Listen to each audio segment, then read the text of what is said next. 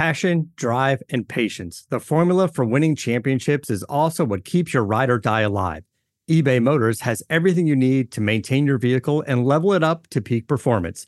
Superchargers, roof racks, exhaust kits, LED headlights, and more.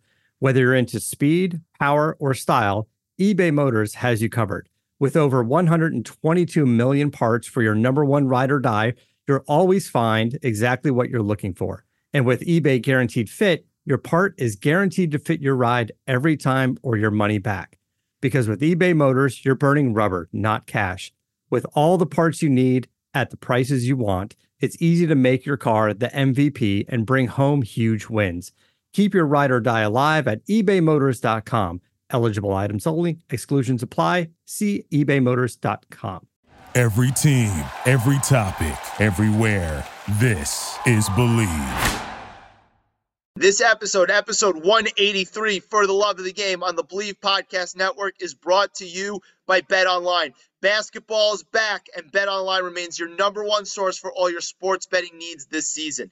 We are in the thick of it in the NBA, off to a hot start there. College basketball just tipped off this week, and you can find all the latest basketball betting odds, trends, matchup info on BetOnline. Obviously, we still have NFL, NHL, MMA, tennis, boxing, and even golf. There's tons of sports to bet on, and do so at BetOnline. Go to betonline.ag today and receive your 50% welcome bonus on your first deposit. Use promo code BLEAV.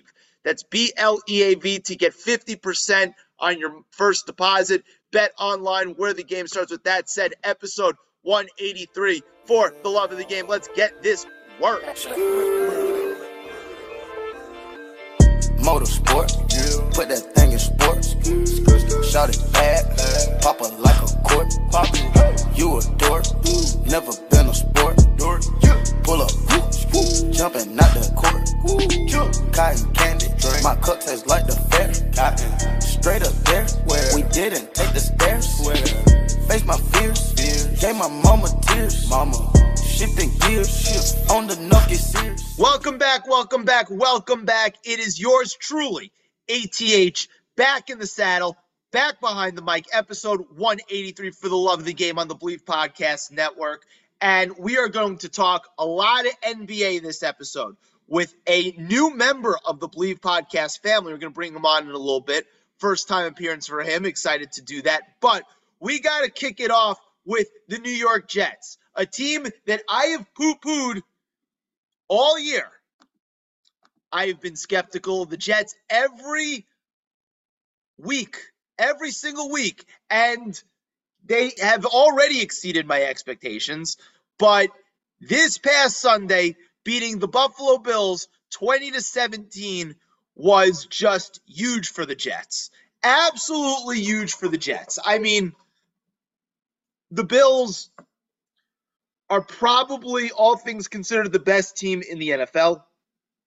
Yeah, they had a little bit of a clunker, being a big favorite. They had a clunker. Josh Allen may have hurt his elbow. We'll see what happens with that. But can't take away from what the New York Jets did. After not looking good against the Patriots last week, the New York Jets rebound and beat a team at home that arguably is a Super Bowl favorite and improved to 6-3. Shocking. Absolutely shocking. As I mentioned on Picks Against the Spread last week, the Bills were 13-point favorites.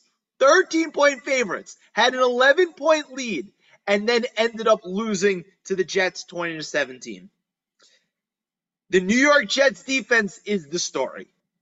The front seven got to Josh Allen all day. Sauce Gardner, the rookie cornerback, might be the best corner in the NFL already. But it's not just him in the secondary. DJ Reed, the whole crew, they're statistically a top 3 secondary in the entire NFL. And again, the front seven got pressure. I mean, the Bills scored 3 points and had 63 total yards in the second half. Again, this is a Bills team that is probably the favorite still to win the Super Bowl. And the Jets held them to 3 points and 63 total yards. Absolutely incredible. Zach Wilson Wasn't great. He did what they needed to do to win. But the story is the Jets defense and the Jets young talent around Zach Wilson is elite. We'll see if Zach Wilson is the guy long term, but the Jets have a real foundation here. And again, even after this win, I can't see the Jets making the playoffs. I just can't see it. And maybe that's my preseason bias still kicking in, but I can't see it. But that doesn't take away from the fact that they have something good going in Jets land. And this win is a huge win for the coaching staff, for the front office, for everybody. Super, super impressive. Super impressive. You can't stress just how impressive of a win it is. To come back from 11 points down where you thought that it was going to be a long day for the Jets, and the Jets get a win 20-17. Really good stuff from the Jets, gotta say. A couple of things around the NFL. The big story to me, besides for the New York Jets, is I said it last week, and this week was more of the same, and it reinforced it. Tua Tagovailoa is really, really, really good. Really, really good. He was great again on Sunday, and you're going to say, I know it's the Bears. The Bears are not very good. They traded their two best players, but Tua carved them up. Tua is sticking it to all the haters who basically said that he was terrible last year, even though that all the Dolphins did was win with him on the field. But guess what? Not only are they winning with him on the field this year, they're 5-0 in games where he starts and finishes, but he's statistically in the top 3 in basically every passing category. You want to look at analytics? The advanced analytics love Tua Tagovailoa too. It's time to accept the fact that Tua is really good. Now, I've been on the train of Tua being really good. I always said trust the pedigree. The guy was great at every single level, and now it's just coming to fruition. I mean, besides for Allen, who had a rough day Sunday, Mahomes, who we'll get to in a second, and Joe Burrow, who's better than Tua? Nobody. Nobody's better than Tua. Justin Herbert, I don't think is better than Tua. Lamar Jackson, I don't think is better than Tua. And he actually played pretty well of late after having a rough stretch. He's come on strong. But Tua Tagovailoa is the real deal. And yes, he gets the third of Tyreek Hill and Jalen Waddle, the best combination of receivers in the league. But guess what? He's also throwing those guys open. I mean, you see Emmanuel Acho talking about it on Twitter. You see Dan Orlovsky talking about it on Twitter. Tua is making those guys great too. It's time to recognize people. It's time to give the guy his due. Tua Tagovailoa is awesome, and the Miami Dolphins are probably the third best team in the AFC, and you can make a case that they're probably the third best team in the NFL. I mentioned Lamar Jackson, the Ravens. They're coming on strong. I know I get on Lamar a lot, but he's played a lot better the last couple of weeks. Ravens look like they're poised to go on a big run here. Their schedule's favorable, but they can't let up because the Cincinnati Bengals are also coming on strong. I know that Jamar Chase is out for a little bit, but they put a whooping on the Carolina Panthers, and they seem to be rounding into form. But good for the Ravens. And by the way, I saw a video on Twitter, and again, I know I critique Lamar a lot. I know I'm considered one of the chief Lamar haters, but I saw a video on Twitter of Lamar meeting like a young fan who must have been 6 or 7 years old. He's got a heart condition. Young kid basically made his day. If you ever want to score points with me, those videos are a sure way to score points with me. It's basically shedding a tear 100 out of 100 times. It's a guarantee. So good on Lamar for that. The Ravens look like they're going to be at least the team to be reckoned with in the AFC. I don't think they're quite at the level of the Dolphins, Bills, or Chiefs, but they may make some noise in the AFC. I mentioned the Chiefs. I mentioned Patrick Mahomes. 20-17 win against the Tennessee Titans, who are somehow 5-3. I don't know how that's happening. They win the game in overtime on a night where they could not run the ball to save their lives.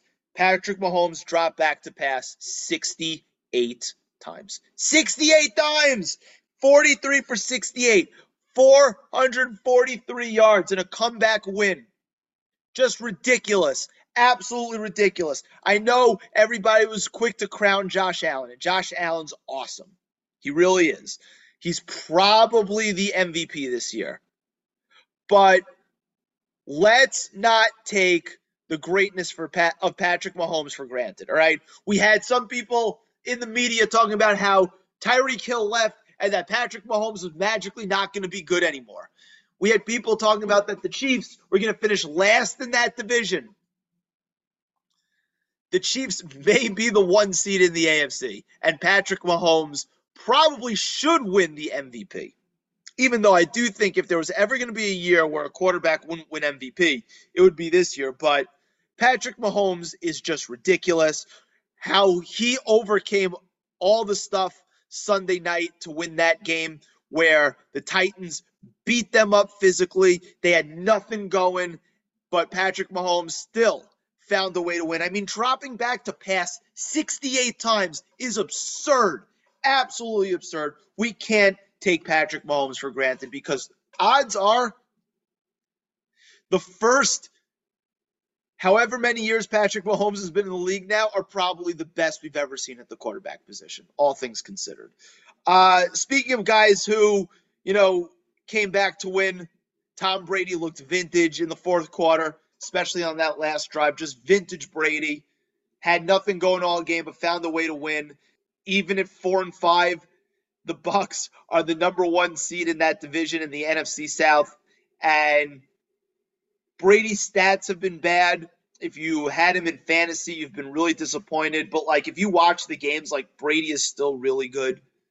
It's just everything around him has been crumbling. But somehow he's propped them up to be even 4-5. That's how bad the rest of the roster has been. So kudos to Tom Brady if you ever needed any more. Kudos is thrown his way. On the flip side, it looks like the Rams are done. Just looks like it's not going to be their year. Year from hell. They won the Super Bowl last year. Great. This isn't the year. And I think you could stick a fork in the Green Bay Packers too.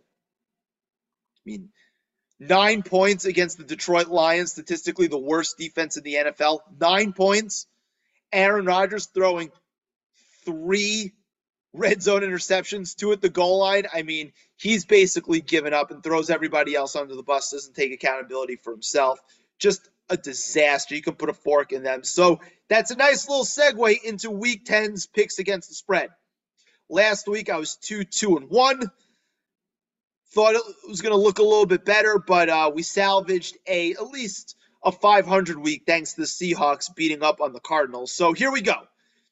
First pick. I mentioned him before, Tua, my guy. We got the Miami Dolphins minus 3.5 against the Browns at home. I know the Browns have a good defense, but I don't know how you can stop this Dolphins offense. And I don't think the Browns could score enough points, so I really like that one. That was the first line that really jumped out to me. I just thought it was weird. I can't believe the line's not higher. Miami minus 3.5. I've got the Rams. I know I said just put a fork in them, but there's a team worse than them in their division, and they're playing them on Sunday, and that is the Arizona Cardinals, who are an absolute train wreck right now. Kyler Murray seems to hate everybody. It's unclear if Kyler Murray even really likes playing football. So I'm going to take the Rams at home minus 3. I think if they're ever going to get right, you got to beat up on the Cardinals. I talked about Patrick Mahomes.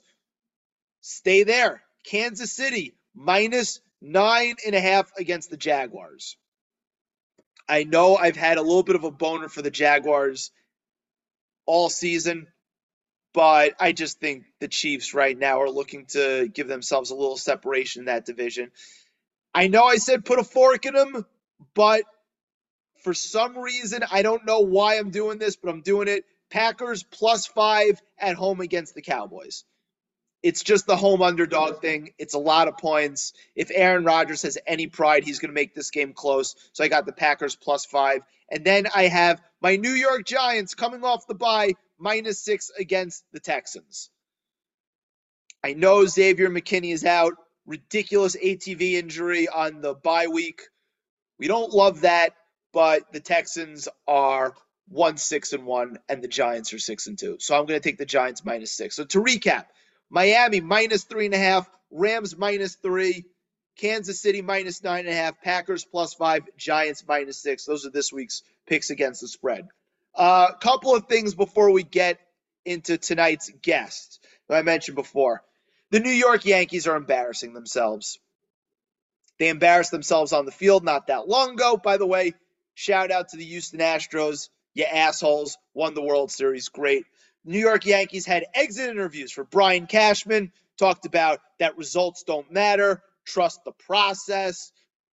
Fuck that. At a certain point, results matter. And the results for the New York Yankees on the field have not been very good. Aaron Boone continued to embarrass himself. At least he admitted that he managed so poorly in the playoffs.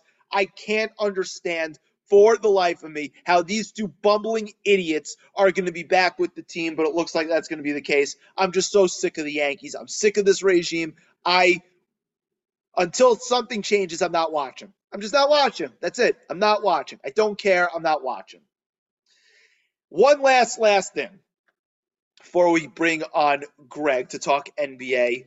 Quick thing about the New York Knicks. Hilarious that right now at the time of the recording, they're 5-5.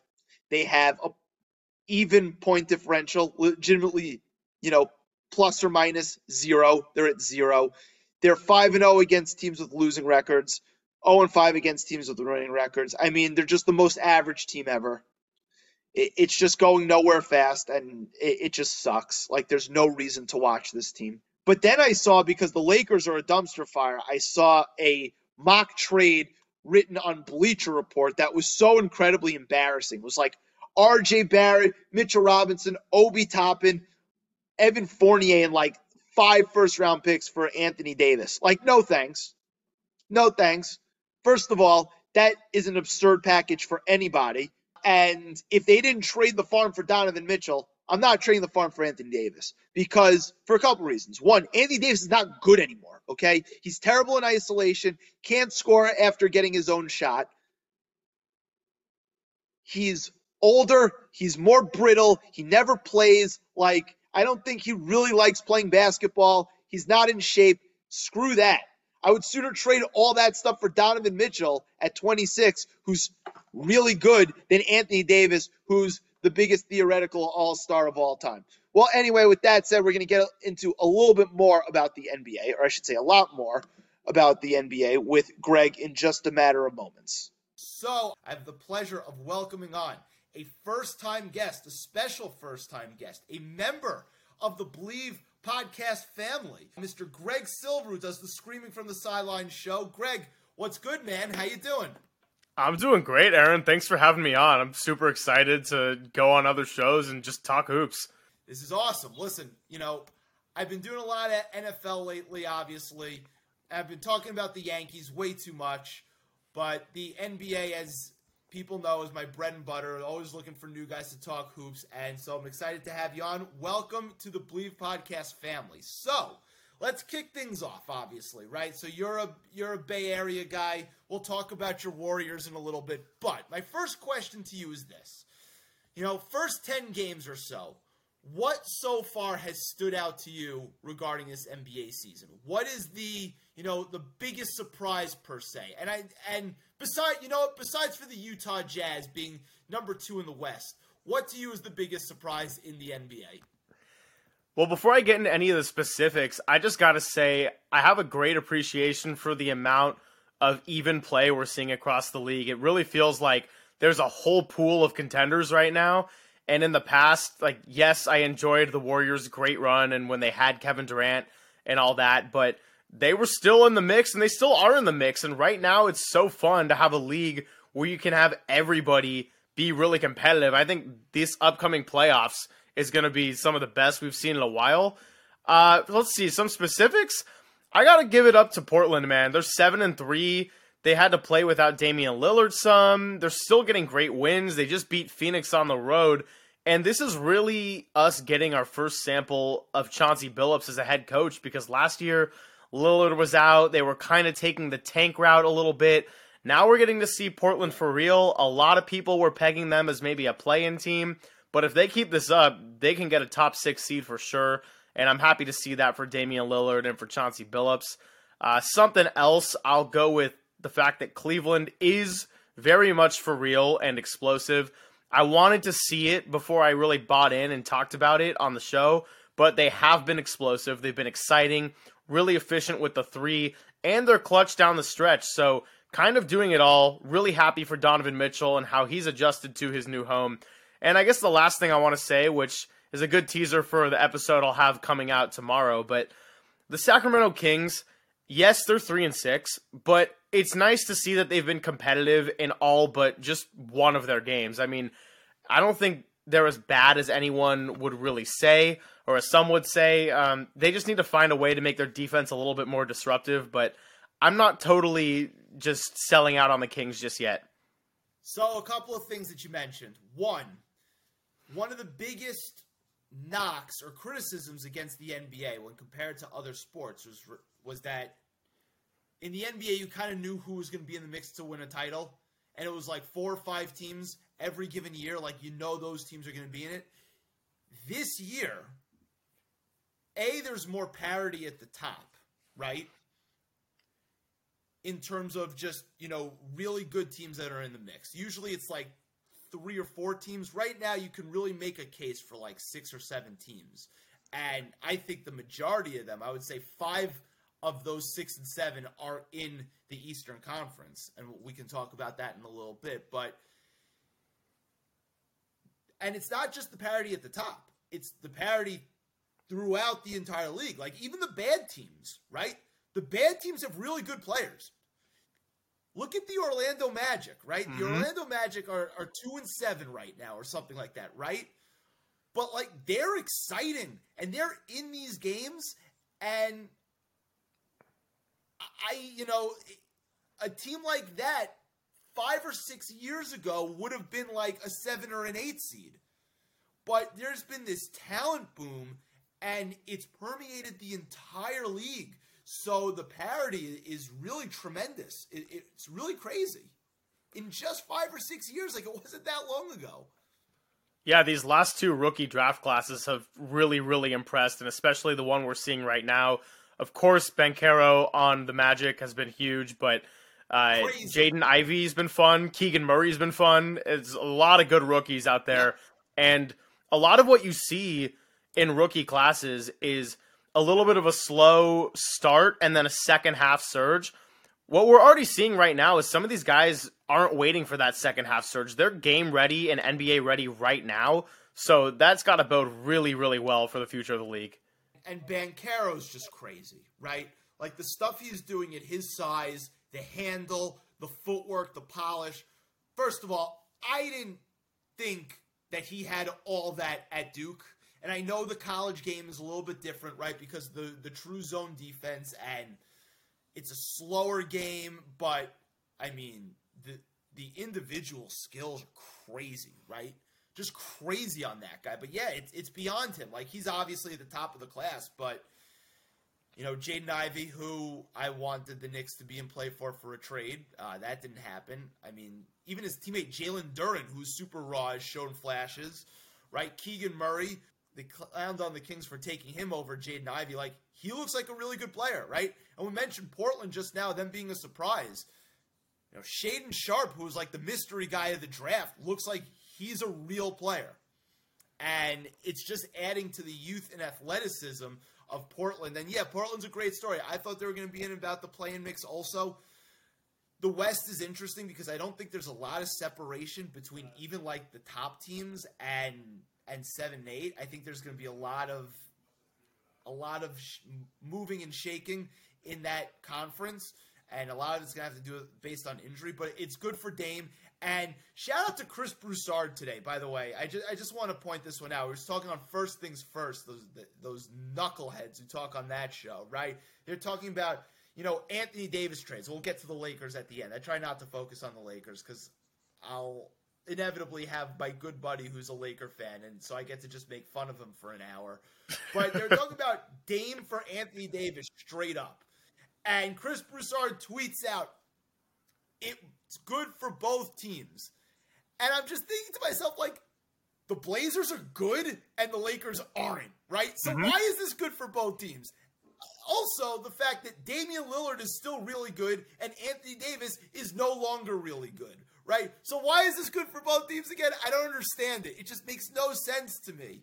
And the Cavs, I mean, I'm on record. This Cavs team, as fun as it is, makes me so sad. So sad. Because I'm a disgruntled Knicks fan. Donovan Mitchell should be a Knick. And every time he has a big game, and every time I see RJ Barrett brick a layup after he drove into 3 people and missed a wide open shooter in the corner, I just get more and more angry. And so, yeah, it sucks. But the Cavs, what I said, those top teams in the East, 5 of the top 7 contenders, I think the Cavs are in that mix, which is incredible. Oh, most definitely they are. I picked against them on opening night, not because I didn't believe in them, but just because, again, I wanted to see it once. And that was the first game they lost until last night when the Clippers snapped their 8-game win streak. But no, they're playing for real. Which is a crazy finish, by the way. Oh, yeah. Very wild finish. Maybe, I don't know. It's good for the Clippers, I guess, who are a big question mark right now. But yeah, Cleveland is doing their thing, and they got Darius Garland back, and he did not miss a beat coming in that first game against the Celtics, defeating them in overtime at home. Just really exciting stuff. How good is Garland, by the way? Really, really good. He is. Oh, my God. Like, I feel like, and there's the point guard position is stacked with talent now. Like, just absolutely stacked with talent. But I feel like even though he made an all-star game last year, like, I feel like he even gets slept on. He's excellent. I mean, we're talking all NBA caliber level. Like, he's so excellent. Oh, absolutely. And winning really solves a lot of things, too. So if the Cavs continue to win, Garland's just going to get more and more recognition. Being around better players ups your game. So the future is really bright for this young stud. That's all I got to say about him. So let me ask you a question. I alluded to it a little bit earlier. I said 5 of the 7 top teams in terms of contenders are in the East. Besides for the Denver Nuggets, the Suns, and I guess your Warriors, who we're going to get into in a second, like, can you make a case for another team in the West that could even win the conference or even make the conference finals? I think you can make a case for the Memphis Grizzlies. Right now, they are really missing Jaren Jackson Jr. a lot. They're sort of having a slow start with their defense, which they actually did last year as well. But if you can get the JJJ Steven Adams pairing out there, I think that can make a difference for this team. Ja Morant, we know what he is. He is spectacular when he's healthy. Injuries have been an issue, so if he stays healthy, he's going to be electric. If Jaren Jackson Jr. and Steven Adams can be back on the court, I think that's really going to stabilize this defense. And the defense got off to a slow start last year a little bit too, and then they really got it together. We had a great record without Ja Morant. When he's on the floor, we know exactly what he is. He's explosive, electric, MVP caliber player. The big question mark with him is, can he stay healthy for a playoffs because of the way he is constantly flying around and jumping 15 feet up into the air. But the Grizzlies, I would say, very much alive for a contender. It's still very early in the season, and I wouldn't count them out by any means. Did you see that layup the other night that Ja Morant had? The hang time is absurd. Like, it's the only other guy, I think, in history who had that level of hang time. And we've seen great athletes, right? Like, at his peak, Russell Westbrook was an absurd athlete, right? Derrick Rose, same thing. LeBron, same thing. But the only guy who had hang time like that was Jordan. That he had this like double clutch layup, I think, with his left hand, that it was just so ridiculous. And you're just like, what is this? Like, what is going on here? But yeah, no, like every time he goes to the basket, you're scared for his health because somebody tries to undercut him and take a charge, and it's ridiculous. He's gonna fall, and you just pray for the best. But Yeah, Memphis is interesting to me. I mean, Desmond Bane is like a really, really, really awesome player. I think if Memphis even wanted to like really push their chips in a little bit and push, this forward a little bit, they have some young assets. Dylan Brooks is a contract they can move. It'll be interesting to see what they do. Heads up, as a playoff contender, them or the Phoenix Suns? Who you got? I think the Suns are incredibly vulnerable right now, and I'm going to talk all about that this week. I would have to go with the Grizzlies. I don't want to count the Suns out too early because on opening night, I was thinking they were toast. They came back and beat the Mavericks after down 22, and they've had a great start to the season. But they're vulnerable to me, and I would take the Grizzlies. Yeah, I do too. You know what? The Chris Paul at the end of the year in May and June, it scares me.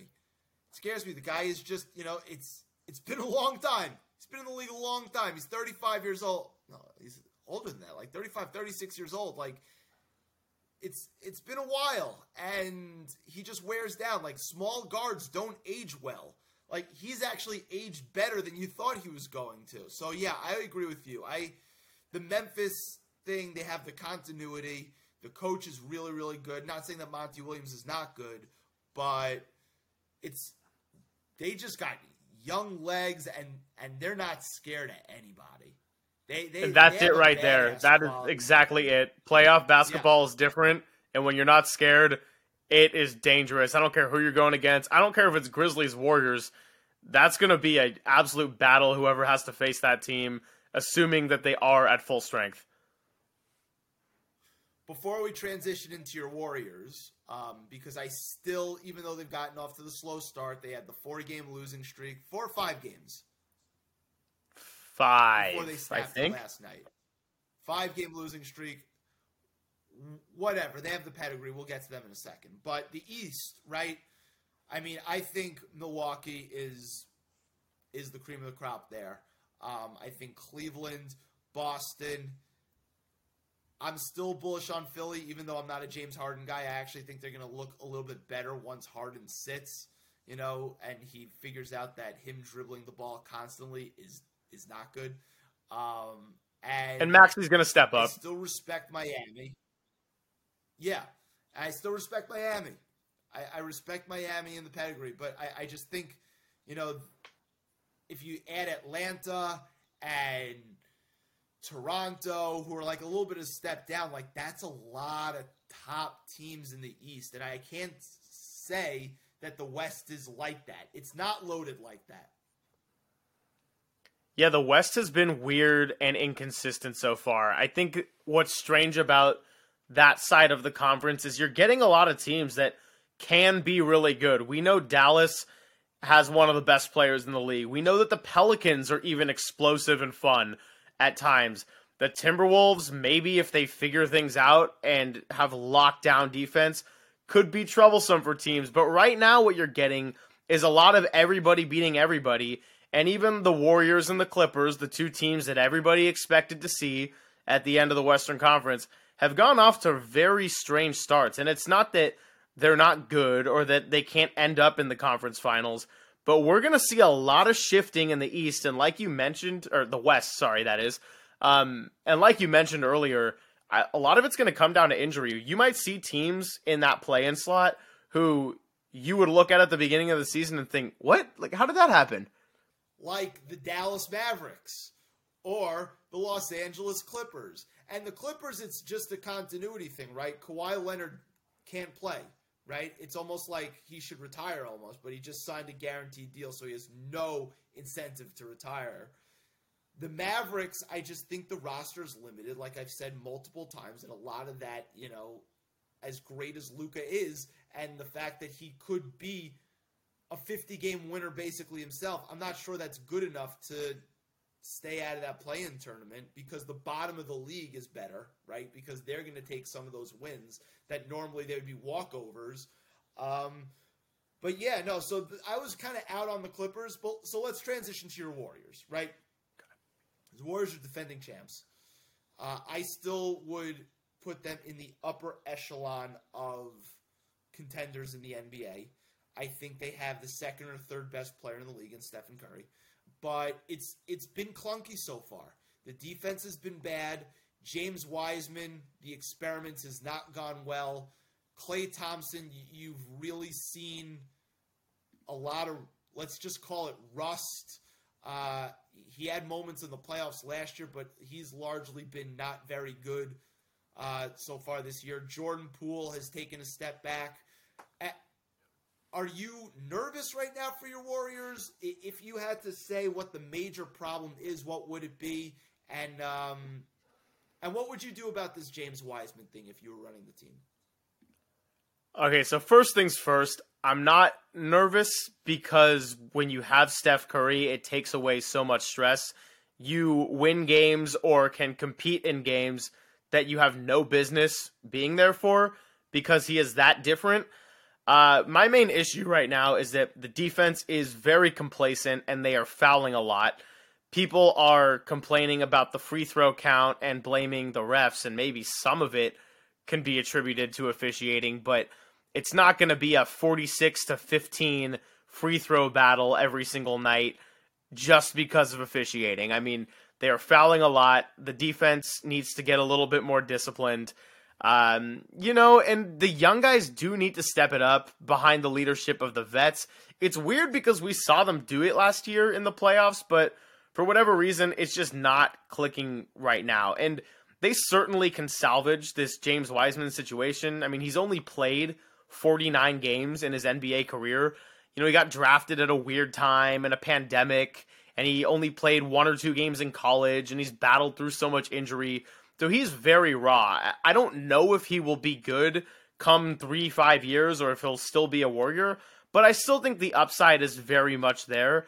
It's just a time in which they have to preach a little bit of patience, and it's not just Wiseman. We're talking about Moody, Kuminga, even Ty Jerome, and now they're using Anthony Lamb. People have just got to start figuring out ways to step up.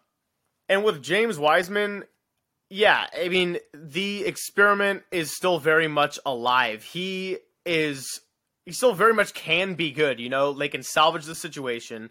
He's only played 49 games in his NBA career, got drafted at a weird time in a pandemic after not really playing much in college. He's battled through some injury.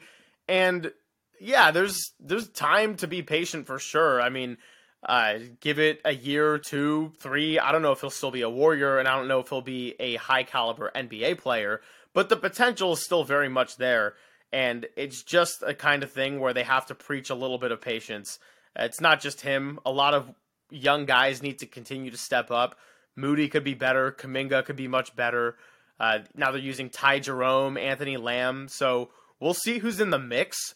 I'm not really worried about Jordan Poole because we've seen him escalate to crazy levels on a championship team. But yeah, he can get it together a little bit too. So to answer your question in short, I do think the situation is salvageable, but it is certainly messy right now. It's amazing that the Warriors have had this incredible arc, right? They win a title 2015. 2016, they blow the title. Kevin Durant comes in. He's the hired gun, the mercenary, but he leaves. They do that amazing, D'Angelo Russell sign and trade deal for Kevin Durant, which leads to Wiggins, which has been just a slam dunk for them, right? So they've had this crazy thing where they get the number 2 pick, and they've gotten absolutely nothing out of the number 2 pick this is his 3rd year now, and they still win a title. Like, it's crazy, but I don't think the Wiseman thing is salvageable in Golden State. I think it's just like, it's time for them to just cut bait and just get what you can for them. You have enough of a young core anyway that has shown enough promise that they can play the style of game that the Warriors want to play. Kuminga and Moody, to be the major 2. And just get what you can get. It's just not happening for Wiseman here. It just won't. He may be great somewhere else, but for the Warriors to maximize the Steph Curry window, I just don't think it's a fit. I mean, the bench for them has been a disaster this year. The starters have been good. The bench has been a disaster. Quick question on Jordan Poole. Do you think there's any carryover from the incident in the offseason where he got sucker punched by Draymond Green? Do you think there's any bit of carryover in why he's struggling so far? I actually don't. I think that the team has handled it well, at least from our perspective. And you never really know what goes on behind closed doors, but I think a lot of it is Poole is out there with this younger unit a lot. So he's not always playing all of his minutes with Steph Curry, Klay Thompson, Andrew Wiggins, Draymond Green, Kevon Looney. And those have really been the core and highly successful in the terms of the plus minus, in terms of defense, in terms of a lot of those little things. You know, sometimes, especially with shooters and scorers, you just go through slumps, and it's as simple as that. I'm not too worried about it in terms of the incident with Draymond Green. It seems to be going okay from the outside, but of course, time always reveals everything. So if this is still a conversation in 1 month, 2 months, maybe we start looking toward there. I think it's been a strange start to a season after an emotional championship, and I wouldn't read into anything beyond that.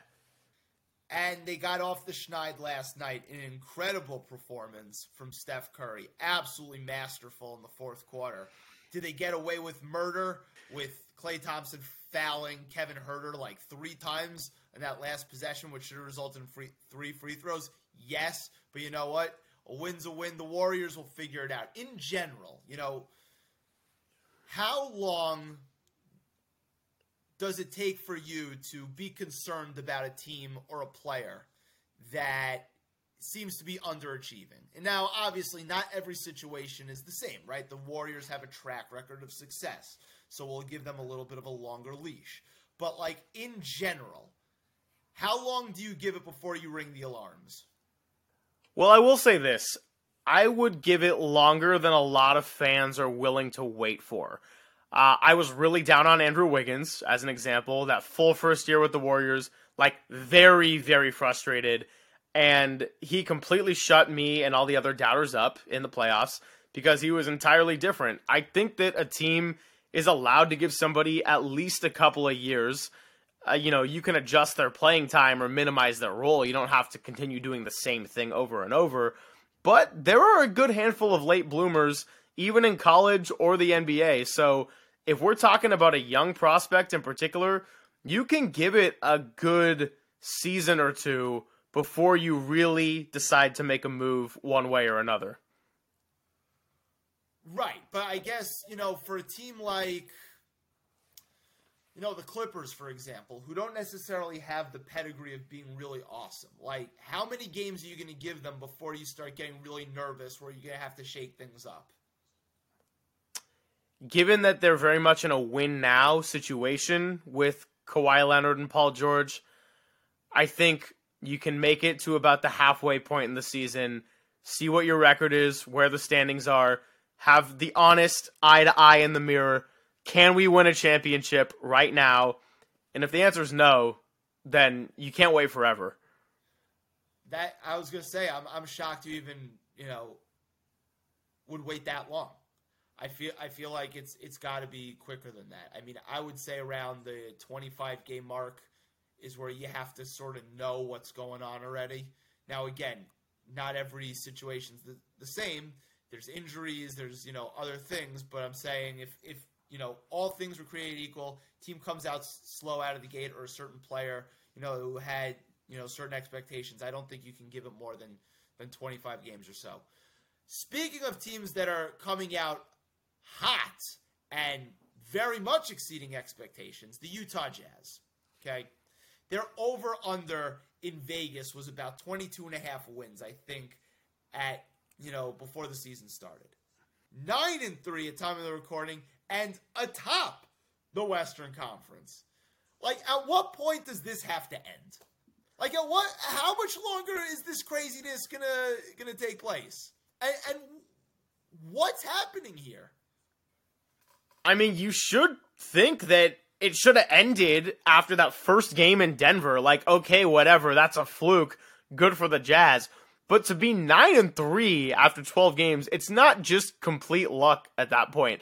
And what's crazy to me, other than the fun story about how they're kind of the Seahawks of the NBA thus far, like last year, to get into the play-in tournament in the Western Conference, the San Antonio Spurs, they were 10 seed, 34 wins.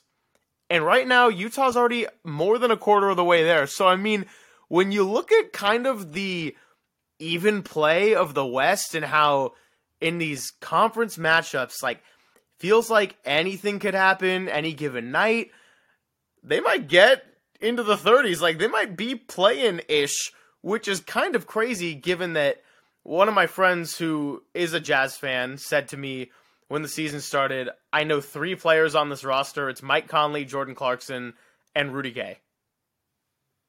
Well, he didn't even mention their best player, Lauri Markkanen, who seemed to have had the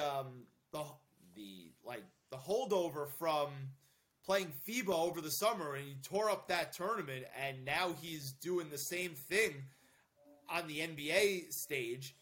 He's handling the ball as a pick and roll ball handler. He's finishing on pick and rolls. Like, it's just wild. So let me ask you a question. Okay, so you said you have a friend who's a Jazz fan. How does he feel about all this? Because obviously there's a very big prize and one smaller prize in this draft. 2 guys who are generational talents, and one of them who I'm convinced would be one of the 12 best players in the league right now. Yeah, it's a really interesting thing to think about. I mean, I think he's really entertained by the start. The last I was with him and talked to him is when they were 4-1 or, after some 3-0 maybe, one of their good starts. So I don't think he was taking it that seriously at that time. But it's worth asking him now because this whole Brick for Vic campaign is not working out in the way that a lot of people envisioned for Utah. And as fun as it would be for them to sneak into a playoffs, is it worth missing out on an all-time generational talent? That's probably up to each individual fan. I mean, I don't know how I would feel. Guess what? The San Antonio Spurs are not cooperating with the tank for Wembanyama either as much as they should. I mean, they've fallen back to earth a little bit. They're 5-6 now, but still, like, at a certain point, Danny Ainge has to be like, I need to just destroy this thing. Like, I can't have this. It's wild. They're number 1 in the West. I mean, last year, the Wizards started 7-3 and were atop the East, and then they had a big downfall. So it's like, I really try to keep the immediate reactions in check. But yes, 9-3 is ridiculous. I do not understand it because they're beating all these teams that should theoretically blow them out of the water, and their offense is unreal. Like, yeah, they put up 139 points against the Lakers, who stink, but 139 points is going to win you a game in the NBA almost every time. And the Lakers statistically have been really good defensively. Yeah, that's like the one part of their team that's not horrendous. Correct. So when is it going to end? I don't know, but I'll say right now they are looking play-in-ish. They're looking play-in tournament-ish to me. I don't understand. Like, Danny Ainge has to be going absolutely crazy. Like, he's probably just like cheering them on, and like he leaves the arena after the game and he's just like motherfucking everybody. He's just like, I don't understand. I don't get it. I'm trying to torpedo this thing. It's nuts. It's absolutely nuts. And that trade that they made to ship out Rudy Gobert looks like, maybe the trade of the century in terms of lopsided. And we thought like the Paul George thing was lopsided for the Oklahoma City Thunder getting SGA, who's been outrageously good. And it's really a shame that Chet Holmgren isn't healthy, because I actually think if he was healthy, and I'm high on Chet, like they could have been a play-in tournament team, possibly a playoff team. I just so that's a shame. But you thought that trade was bad for the Clippers? This Gobert thing is a mess for the Minnesota Timberwolves.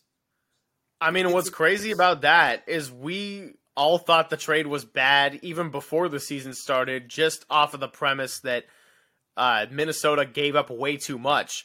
And now you're looking at it and you're like, okay, not only did they give up too much in the first place, but how much better did they get, if at all? And look at Utah, who's found some crazy resurgence from a European big man who's now playing his ass off. It is seriously one of the great mysteries, and to have this good for them. Walker Kessler has been good for Utah. It just goes to show you that anybody who's willing to pay Rudy Gobert max money, there's a ceiling there, and you're not going to win anything. But do I think the Timberwolves will be a little bit better towards the end of the year? Yes. Do I think the Utah Jazz will come back down to earth? You have to. I have to believe that. It just makes no sense. So from one feel-good story to the biggest disasters in the league, if you had to pick one disaster to be the biggest disaster in the league, Nets or Lakers, who would it be and why? The Brooklyn Nets are a bigger disaster because of everything that's happening outside of basketball, but I also believe they have a better chance to salvage their season at this point. I dubbed them the team of second chances on my most recent podcast. If we're talking about Ime Udoka, I will not defend everything he did, but we know he can coach a defense, and that's exactly what the Nets need. I'm still a big believer in Kevin Durant, and I would like to see Ben Simmons be able to get back some of his career and replicate at least what he was in Philly. You know, look at the Lakers. I don't dislike their guys, and of course it's looking rough, but you're not having the same quite of off-the-court controversy, and you haven't had to fire your coach yet, and I don't know. If we're just going to take the whole package, to this point in the season, the Brooklyn Nets are a complete dumpster fire. Yes, there is still a little bit of hope to cling on to, but, I mean, they're the biggest disaster, and specifically Kyrie Irving is one massive disaster. Do you think Kyrie Irving is still on the team come the end of the year? I really do not know, because yeah, he'll come back from this 5-game suspension. I don't think they're going to just ship him off after that. But it's not that he had this one incident. It's that ever since joining the team, and really ever since demanding a trade out of Cleveland, he has become a distraction. He has become selfish. He has not been all in to the game of basketball. And so if the Nets hit a point where it's like, hey man, it's now or never, like you were talking about maybe the Clippers might do at some point in the season, that's an instance where I pull the trigger sooner than later and say, you know what, we have Kevin Durant. Like, let's get into the playoffs and let's see what happens. Well, is Kevin Durant going to be there at the end of the year? I think he'll be there at the end of the year. Whether he finds a way out in the offseason, time will tell. It really depends on how badly they finish. I mean, maybe it won't be bad at all, but if it's a disaster, I could see him forcing his way out. I do think he'll make it through the season, though. I feel like if the Nets think the Kyrie thing is so untenable and they just jettison him, and I'm not even sure there are very many takers out there. I'm not sure there are a lot of teams that would really want to deal with him. But if they find a way to jettison him out there, at that point you gotta just jettison out Durant and no one's taking Ben Simmons, but if Ben Simmons is your best player, you're gonna be a really, really bad team. So it doesn't really matter, and that's better than just being stuck in the middle. Unlike the other team in the tri-state area, the New York Knicks, who are the epitome of mediocre, who legitimately are 5-5, have an even point differential, and are 5-0 against losing teams and 0-5 against winning teams. Whatever. I'm not getting into a Knicks rant. But, yeah, no, the Nets are a disaster from, on the court and off the court. I'm going to make the case that the Lakers are the biggest on-the-court disaster in the NBA. Because, my goodness, this roster is grotesque. It's absolutely grotesque. It's just, it's malpractice knowing what happened with the bubble team, where they had guys like KCP, Caruso, Kuzma, even though there's been revisionist history with the Laker fans. They miss Kuzma so much. They couldn't wait to get Kuzma out of the door. But whatever. Laker fans like to be revisionist historians. But my goodness, it's a mess. And Anthony Davis is a shell of the guy that we saw in 2018, who was first team All-NBA. He's not that guy anymore. The Russ Westbrook issue is not great. But and also, LeBron James can't make jump shots anymore. So LeBron can't make a jump shot. Anthony Davis can't make a jump shot. Westbrook's actually shooting from the outside better than both of them, which is not a good thing, right? Lonnie Walker's had some moments, but why aren't the Lakers the second worst team in the Western Conference? And they get to swap picks with New Orleans. Yep. I mean, I was just going to say it. Like, they can't even really tank. Honestly, trading Anthony Davis is their only realistic shot at getting a future by scoring in one of these next couple of drafts. And I'm not entirely sure what they can get for Anthony Davis right now. Why are you trading the Hall for him? Why? I don't understand it. You know, the guy isn't that available. He's terrible now in isolation. Like, he can't score in isolation. Like, the only guy worse than him is Julius Randle, who, let's just say, given the amount of volume, that's not company you want to be in. It's like the last three guys with their volume in isolation is Anthony Davis, Russell Westbrook, and Julius Randle. It's not great company, right? He can't shoot outside of 5 feet anymore. He's still a very impactful defensive player. But if you can't generate your own offense and you're making a max contract, then what are you doing for me? I got a good trivia question for you. Sure. So the two best three-point shooters on the Lakers are Matt Ryan and Austin Reeves. Would you like to know who's third? Lonnie Walker? Russell Westbrook. Wow. Well, Russ had one of those games where he made a couple, and if he goes 1 for 2 every other night, like his percentages are going to climb. But that's crazy. Wow, that's something. I mean, for all the hate that he's gotten in LA, like, he is definitely not even close to the only problem on that roster right now. The offense is horrendous. They can't shoot the ball. I mean, they're 2-8, and the game that they won against the Pelicans, it's only because the Pelicans couldn't make free throws at the end. Yeah. And Laker fans were very excited after that game. They thought it's like, oh, the Lakers are back. Lakers are back. But I think, you know, obviously I've been ragging on Anthony Davis for years. Now I get to take a little bit of a victory lap, like a real victory lap. But the thing is also LeBron James is in year 20 and he's slowing down. And he's just not the same guy. He doesn't have the same burst. You know, he doesn't have, you know, the jump shot right now is suspect. And he's still good enough to get his numbers, but they're not impactful numbers. Right. I think if you threw LeBron James on an average NBA team, in fact, if we threw him on your Knicks, because that's your definition of dead in the middle average, I think he could be a totally good player. Very good player.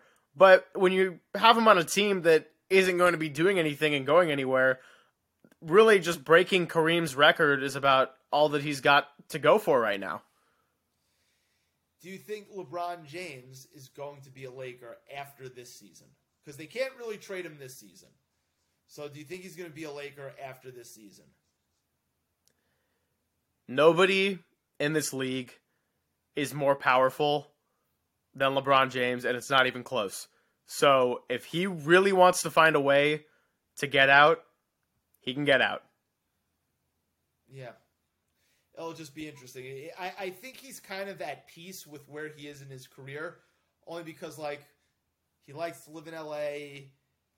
His kids are in school there. I think it's just like, all right, so if I'm not going to get another ring, like, what's the point? Like, just let's ride this one out. It'll be interesting. All right, so this has been awesome. Greg, thank you so much. We're going to get you out on this one. Your finals pick right now, your finals matchup and your champion. Who would it be?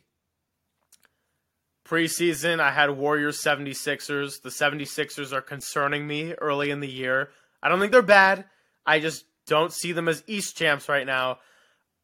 It's impossible for me to not pick Milwaukee right now. They don't even have Chris Middleton, and they are just insanely dominant. Giannis is probably the best player in the world if you take into account everything. And then, look, I hate to be boring, but I'm not going to pick against Steph Curry until I have fair reason to do so. I know the Warriors are a little bit of a mess, but who the last two champions been? I mean, give me a rematch of those two teams. Good luck beating either Giannis or Steph Curry 4 times in a playoff series. I am going to go Milwaukee over Denver. Denver is my second choice. And Milwaukee's going to win the title. I'm the biggest Giannis fan outside of the state of Wisconsin. I just think he's the epitome of all that's good in sports. Yeah, so Milwaukee over Denver. That's what I'm going with right now. Greg, this was awesome. Before we get out, where can everybody find you? Socials, everything, plug it all. Let's hear it. Well, first of all, Aaron, I just want to say thank you for having me. It's been an awesome time making my debut on For the Love of the Game. Great stuff you got going on here. Great sports podcast. I'm happy to be a part of it. You don't have to say all this to earn another, appearance back. Like, it's not necessary, but I do appreciate it, but it's not necessary. Okay, good to know. Back to your original question. You can find me on Twitter at Greg O. Silvers. That's GREGOHSILVER. My show is called Screaming from the Sidelines. We talk all about basketball. So right now, super heavy NBA and a little bit of betting thrown in there as well. But whether you bet or not, there's still absolutely a space for you to come and listen or engage with me and want to hear about some new topics, and I'm always open to any suggestions and everything. So yeah, we've gotten, I think, 10 episodes down so far in a very young show, but I'm really happy to keep going with it, and it's been really fun to just get it up and running off the ground so far. Well, love to hear it. It's been good so far. I've tuned in. I like it. I'm waiting for my appearance because we're going to do a home and home. So you just let me know when. And again, all the compliments aside, we'd love to have you back on during the year. Greg, this was great. I'll speak to you soon, man. Thanks so much for doing it. Thank you for your time. I appreciate it. Thanks again to my first-time guest and new family member of the Believe Podcast Network, Greg Silver, for coming on to talk about the NBA. Good stuff from him. We battled some technical difficulties, but we got it done. That's episode 183. For the love of the game, take us out, Migos. Now can I feel the wheel? Whoa. My chest band give me chills. In the left hand of Richard Mille. Not the watch, but the price on the ice. If you don't know what that is. Motorsport, Motorville. Abort the mission, that's a kill. Motorsport, put that thing in sports. Shout it bad, pop it like a court. You a dork, never been a sport. Pull up, jumping out the court. Cotton candy, my cup tastes like the fair. Straight up there, we didn't take the stairs. Face my fears, gave my mama tears. Shifting gears, on the knock get serious. I wish my grandma could see me. Take away pain ain't easy. That's why I vibe with blazing. Not capping the season. Thank you for listening to Believe. You can show support to your host by subscribing to the show and giving us a 5-star rating on your preferred platform. Check us out at Believe.com and search for BLEAV on YouTube.